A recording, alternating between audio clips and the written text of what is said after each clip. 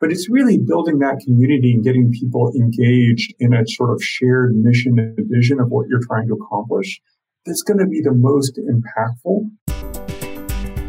Welcome to Modern Business Operations, where we talk with leaders about how ops is adapting to our modern world. Hello, everyone, and welcome to another episode of Modern Business Operations. I'm your host, Brianna Autry, and today I'm joined by William Cordes. He's the Director of Business Operations at Red Hat, or I should say former. He just changed roles yesterday. What's your new role, Will? I'm now Senior Director of Global Deal Desk and Buying Programs for Red Hat. So moving from sort of a vertical role aligned to a product to more of a horizontal role across all of our transaction base as a company. Oh, well, congratulations. We're kind of the first to know. So it's like breaking news. I know. Thank you. Today, I'm going to be talking to Will about applying open source principles to your operations. A couple announcements at the top. Next week, my co-host Sagi will be joined by Dr. Ken Napton, the Chief Information Officer at Progression. If you're interested in speaking to Ken, speaking to Will, any of our speakers, make sure that you check out operations.community. That's Adaptive Ops, our ops community where business operations professionals join, collaborate, and learn together. So make sure you check out Adaptive Ops. So let's talk about open source principles. Will, and before we jump into that, do you just want to share a little bit about your background? I have worked for Red Hat for almost 15 years now. I actually started as an inside sales rep and kind of moved into a product-focused operations job, and that's where I spent the last 11 years of my time at Red Hat, which in the modern world is kind of a crazy amount of time to spend with one company, let alone one role. But in the time I joined Red Hat went from a 1,600-person company to over 20,000. So operations has been a daily, sort of new adventure because we're always breaking things that used to work before and encountering new challenges along the way. My former role, which I held until just yesterday, was really focused on the business unit has a strategy. How do we make sure that the company's operations align with that? How do we have all the capabilities and the actual execution that helps us accomplish that strategy across all the different parts of the company, all the way to the customers and partners who, as we go external from the company. And so that was what I spent a lot of my time on. Got it. All right. So you've seen a lot at Red Hat. Just to sort of level set, what does Red Hat do and sort of where does the open source mentality come from at Red Hat? Red Hat has deep roots in open source. We like to say that we're an enterprise software company with an open source development model. That means that we build enterprise software, right? Our first major name brand product, the product that I worked on is Red Enterprise Linux, right? And rewind to 2000, right? Thinking about things like using open source software in an enterprise context was really a novel idea for many people. And so the amazing thing is we've taken customers on a journey of really building trust in Red Hat's ability to deliver enterprise class, but from that open source. And everything we do goes back into that open source. We work in the communities. We make sure that the products are enterprise ready. We support them, provide all the services and everything around them, and contribute all the fixes and improvements and the asks of our customers back into those open source communities and continue to do a lot of our development, most of it, in the open source community. Along the way, we've gone from an operating system as our product all the way to having a rich portfolio of Ansible for automation or open source for container-based workloads, middleware. We're now in cloud services. So one of the newest things we have is an OpenShift data science offering that kind of helps companies use a managed service to build their data science workflows. And so we continue to kind of listen to our customers and our partners, look at the open source and upstream communities and say, hey, what is most important to enterprises? And again, the power of open source is that we don't have to be the sole generators of the ideas. We work with our partners, with our customers, with our competitors in these open source communities. And the ideas that kind of bubble up are the sum of all those things, right? So breaking down those barriers, allowing ideas to gain progress and traction, despite the fact that maybe the product manager or even the business unit doesn't think that that's really a priority at the moment. Over time, we turn around like, hey, new context. Now this thing that we didn't care a lot about actually is really important to customers and stuff like that. We don't have to start from scratch because pioneers and other people who faced that problem have started moving that ball forward, right? So that richness in open source community basically infects everything Red Hat does. We think about open source even in our internal operations. We have a sort of open decision-making process where we try to bring everybody into this decision. We try to push out strategy broadly so everybody knows why we're doing something and can make good choices about how to adapt their work to the strategy. I love that idea of adapting their work to the strategy and kind of molding those two together. How has Red Hat's open source mentality helped you progress in your ops career? Well, it's funny. Every job I've gotten within Red Hat, I've gotten by participating in internal communities in an open source way and getting noticed by, oh, hey, that's great contribution. Maybe you could contribute more in a different role. So I said it. Originally, I started in inside sales, right? And I quickly got involved in all kinds of projects, transformation, other things like that, trying to figure out like how I could be helpful. Because I had a computer science background in an MBA, so I wasn't your average inside sales rep. And I was really hungry for more, do a great job, but then participate in all these communities on the side. And I got noticed by head of operations in our products and technologies group, right? Particularly the RHEL, our platform business unit at the time, because I was on a call where there wasn't a clear outcome. People were trying to figure out, what do we do about this problem? And I started suggesting ideas and asking questions and trying to get group consensus and make things move forward.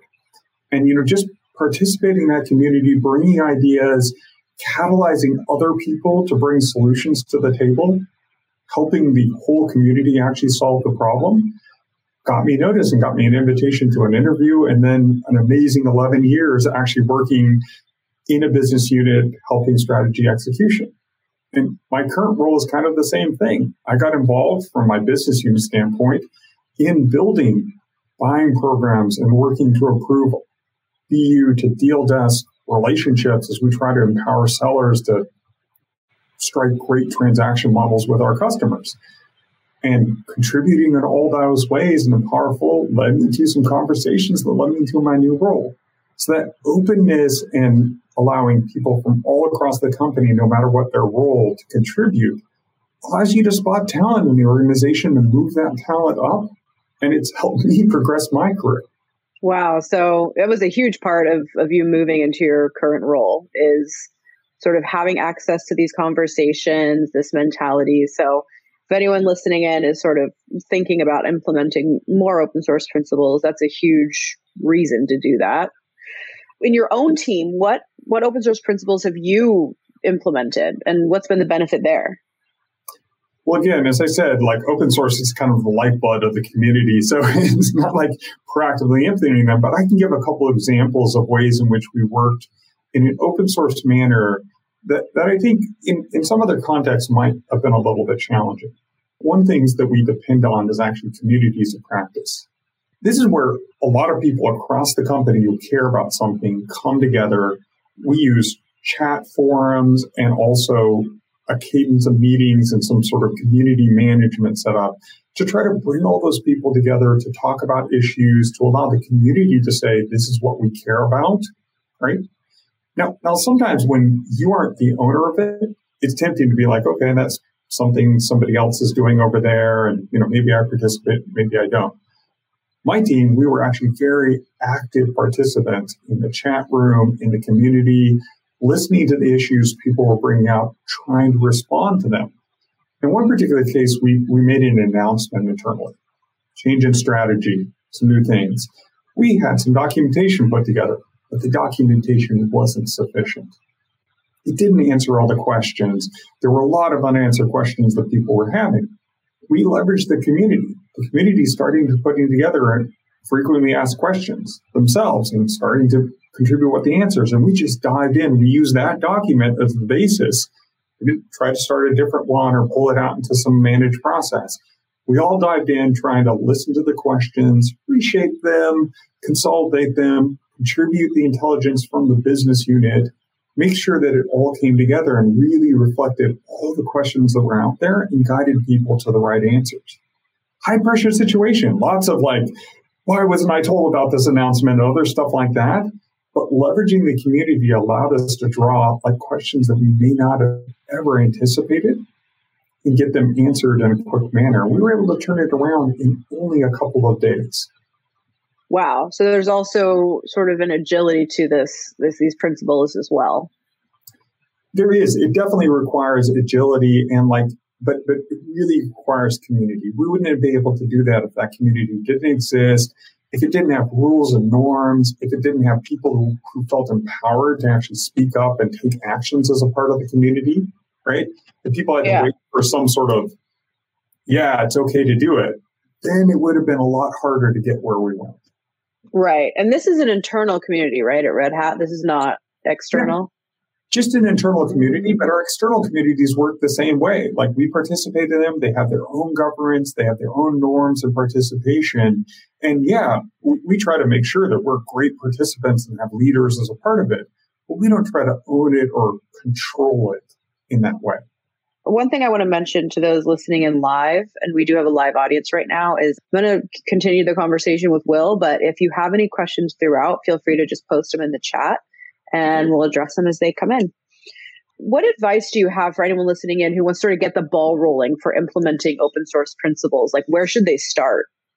I think a lot of it is about this sense of great ideas can come from everywhere, but you need to have the infrastructure that supports people bringing those ideas in a safe way for them, where they don't feel like they're putting themselves out at risk, of getting, that's a dumb idea, or, other things like that. And you actually need some governance of those contributions. Like, how do you accept different things and merge them into whatever it is you're doing? How do you create a way where people can participate in small ways, right? People in the open source community aren't necessarily volunteering to work on the thing full time, right? Maybe they want to work on the side a little bit, making it so that contributors can contribute in a variety of different ways, that there's a governance model so people know, like, how are contributions accepted and how do I know what happened to my attempt at contributing? And you got to be transparent about what the community is about. What's the strategy? What are you working on? How do you know what's out there to even contribute to? How are decisions made? How can I participate in making a decision? And the final thing is start small and focus on the community building first. It's tempting to get excited with tools or a project, but it's really building that community and getting people engaged in a sort of shared mission and vision of what you're trying to accomplish. That's going to be the most impactful. And whatever challenge you're up against, if you can draw out a community from all across your organization, you're going to get better results than if it's only a small team of people. Now, it's not going to be necessarily faster. It may be slower. You may have to take a lot of input and consider things you wouldn't have considered before, or even get wrong input. But that wrong input can tell you about where you haven't communicated the strategy correctly, or where people just don't understand what it is you're trying to do. And that in itself is a gift. Yeah, I like that. I like that, there are not going to be all great ideas, but a not great idea, so to speak, can just imply that, things were communicated clearly. I think we've all run into that, right? Especially operationally. Or it could be like an Edison's light bulb thing. Like sometimes you have to explore a bad idea to truly know, okay, that really is a bad idea and we don't want to do it. Sometimes your biases are wrong. Like sometimes what you think is a bad idea, the more you talk about it, the more you hear from people, you're like, actually, this has some merit. And so being open to that and working through that process of either disqualifying the thing, like, no, it's bad for these reasons, or no, actually, there's something to this and it just needs some help to get to become a really good idea. This episode is brought to you by Tonkin. Tonkin is the operating system for business operations, providing businesses with the building blocks to orchestrate any process with no code or change management required. Contact us at tonkin.com to learn how you can build complex processes fast. And if you're interested in staying up to date on all things business operations, join the Adaptive Ops community at operations.community. So I want to kind of switch gears and I want to talk about the IBM acquisition. Like, what can you share? I think people listening in are always curious about like a large, merger. How did that go? Was there any open source mentality that kind of helped get you guys through it? Yeah. So first of all, it was a big deal. It was a massive investment, $30 billion. That was amazing, right? And, if anybody's been through an acquisition, the moment the news breaks, you're all in a moment of what does this mean? Sort of stuff like that. But the reality was, IBM was an amazing open source partner for years before the acquisition. And they continue to be an amazing open source partner after the acquisition. We largely work with them in the same ways through open source communities and everything else like that, right? So from an operational standpoint, it wasn't a big change. We didn't change a lot of stuff. Our value is that we're a bit of that Switzerland, in terms of technology. We work with every software vendor, all across the world. And so we continue to maintain that. So even though it was, big external news and everything like that, it didn't turn out to be a big thing for us. We got some better collaboration and opened some more doors in terms of some interior collaboration, more community involvement and stuff like that. So it enhanced and accelerated some conversations, but it didn't really change the nature of how we work together. That's a good sign. I know a lot of people can't say that about an acquisition. So really fortunate. And I think, I'm super excited about the future of what is possible. We're really excited because this week has been all prepped for Red Hat Summit, which is next week, where we're showing off all our future plans and everything like that. So if you're interested more about what's going to happen, there's a plug, go listen to Red Hat Summit. There's a lot of amazing stuff being shown there. I'm really excited because I think the future is bright. Open source is now the standard for the industry. So much software is built on that. So much of our modern infrastructure depends on open source. And again, I'm excited about the potential of open source outside of just pure software and technology, the ways in which you can use it to build better processes and better execution and better conversations within your company. We have a question from our live audience from Javi. Javi is an awesome member of the Adaptive Ops community. Hi, Javi. It's good to have you on here. Javi asked, what best practices have developed at Red Hat for handling internal knowledge and documentation? Things like empowering the team to keep it up to date for their success and expanding documentation in an organic manner. It's a really big challenge because one of the challenges of opening stuff up is that you can have 1,000 flowers bloom. Many different versions of the same document can potentially exist if you aren't careful. And so that goes back to the governance sort of model. It's great to have all those contributions. You need a way to actually manage all those contributions and still make it organized and make sense. If it becomes chaos, it doesn't help anybody. So focusing on some of that governance is a best practice. How are you going to accept contributions, right? How are you going to make it easy for people to contribute, but how are you going to integrate it into a whole? The flip side is, this is an interesting thing, in depending on what generation you are, the idea of forking off or, doing pull requests on GitHub, there's this whole idea of being able to copy something that's already there and then splitting it off into something else and making a different version of it for a different purpose. That's actually really important as well, because especially in a 20,000 person company, it's pretty easy for similar ideas to strike a bunch of people across the company, and for 7 different efforts, all trying to solve the same thing, to emerge in different parts of the company. So being able to create the transparency and having people be able to still copy off this main sort of core element and yet adapt it to their own needs is a really crucial part of documentation management, so that you can maintain a consistent form, but be able to pull it in and make it useful. If you try to make it the one document that solves all problems, it's not going to work. And so there's different pieces of agility. I won't claim that Red Hat has figured out how to solve all those problems. We continue working on it, pulling in things like more of a like Stack Overflow mentality of how can we like have people upvote and downvote things and use a community to kind of like help to like really help the best answers come to the top.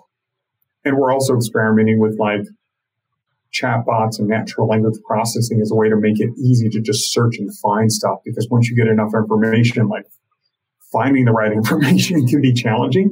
So there's constant challenges there. But again, working in communities, the community can kind of pull these issues together and bring a lot of ideas about how to solve it from all across the company and find people who have expertise in like knowledge librarians and other things like that you didn't know existed in your company. So you've been with Red Hat for a while. What made you stick around? Well, I think it's the amazing variability of my day-to-day job. Again, on that journey from a 1,600 person company when I joined to 20,000, even in the platforms to RHEL business unit as that evolved over time, the job was never the same.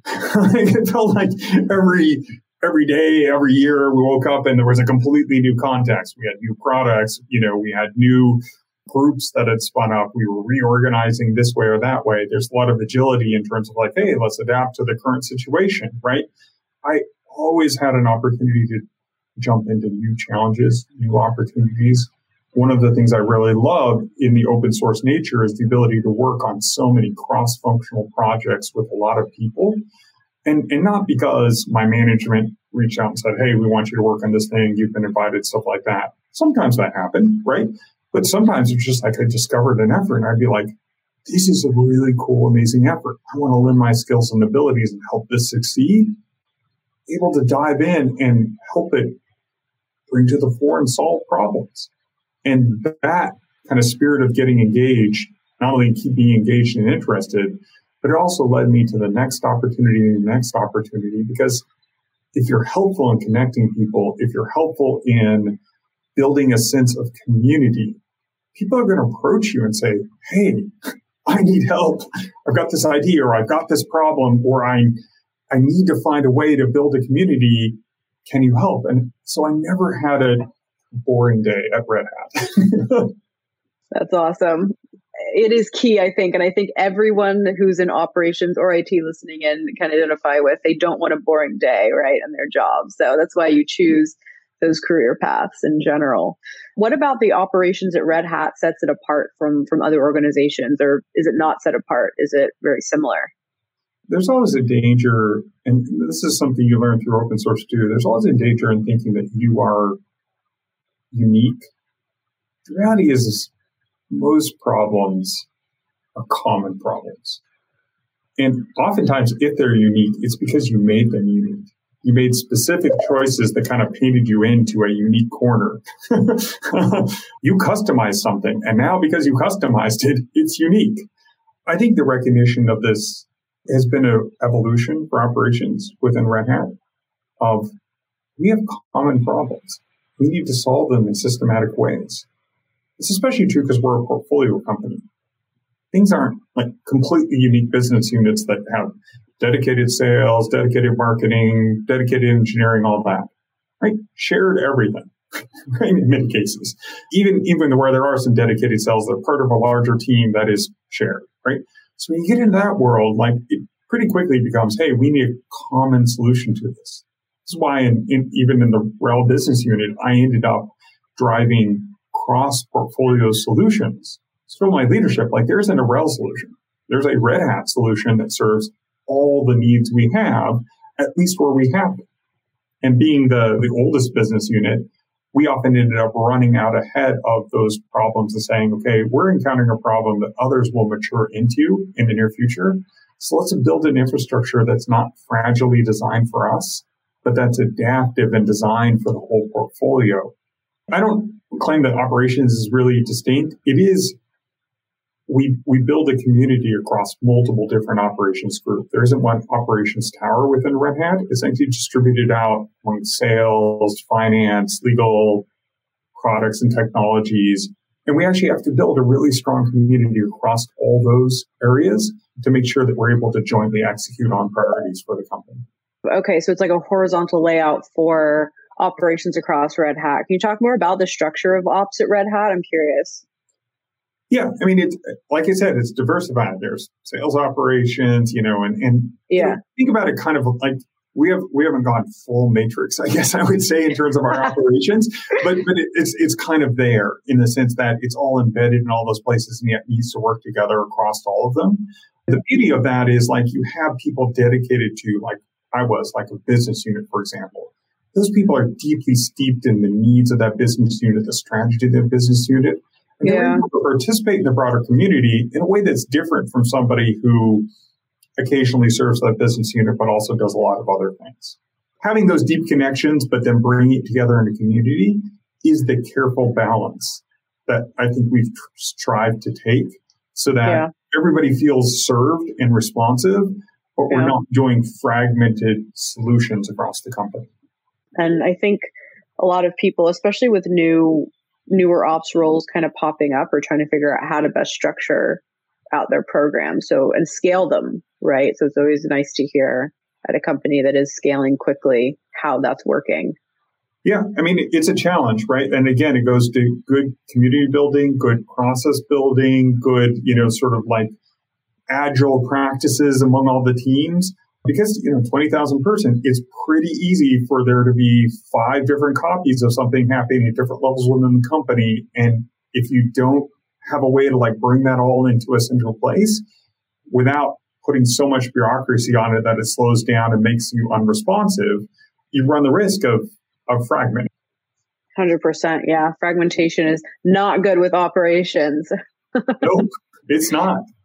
Yeah. Hobby says thanks. Raymond says thanks. Also, went through a merger or is days away from a merger and acquisition. So congrats on that, Raymond, and best of luck to you there. So I will let you go, Will. Thank you so much for sharing your knowledge. And it's been a real pleasure chatting with you.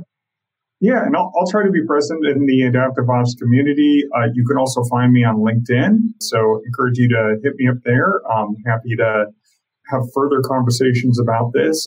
I think there's great potential to continue to evolve the thinking about how to apply open source to operations to solve real problems, especially as you start to scale. And operations needs to respond to the business. So even in that scene between the business and operations, finding ways to like break down the barriers and create less formality and more openness to input. Yeah. I really think that like as operations professionals, we need to think deeply about how to make that approachable and adaptive. So yeah. And I mean, operations is the lifeblood of any org. So like if it's shifting in a direction, the rest of the company will follow just out of necessity almost, right? So it's incumbent on ops to sort of lead the charge in these areas, I think. Absolutely. Well, Brianna, it's been a pleasure talking to you. Thank you to the whole community and look forward to further engagement. Thanks, Will. Thanks, everyone, for listening in. I hope you enjoyed this episode of Modern Business Operations. You can see the show notes and all of the resources mentioned in today's episode at tonkin.com/mbopod. Thank you for listening and be sure to subscribe for updates on future episodes.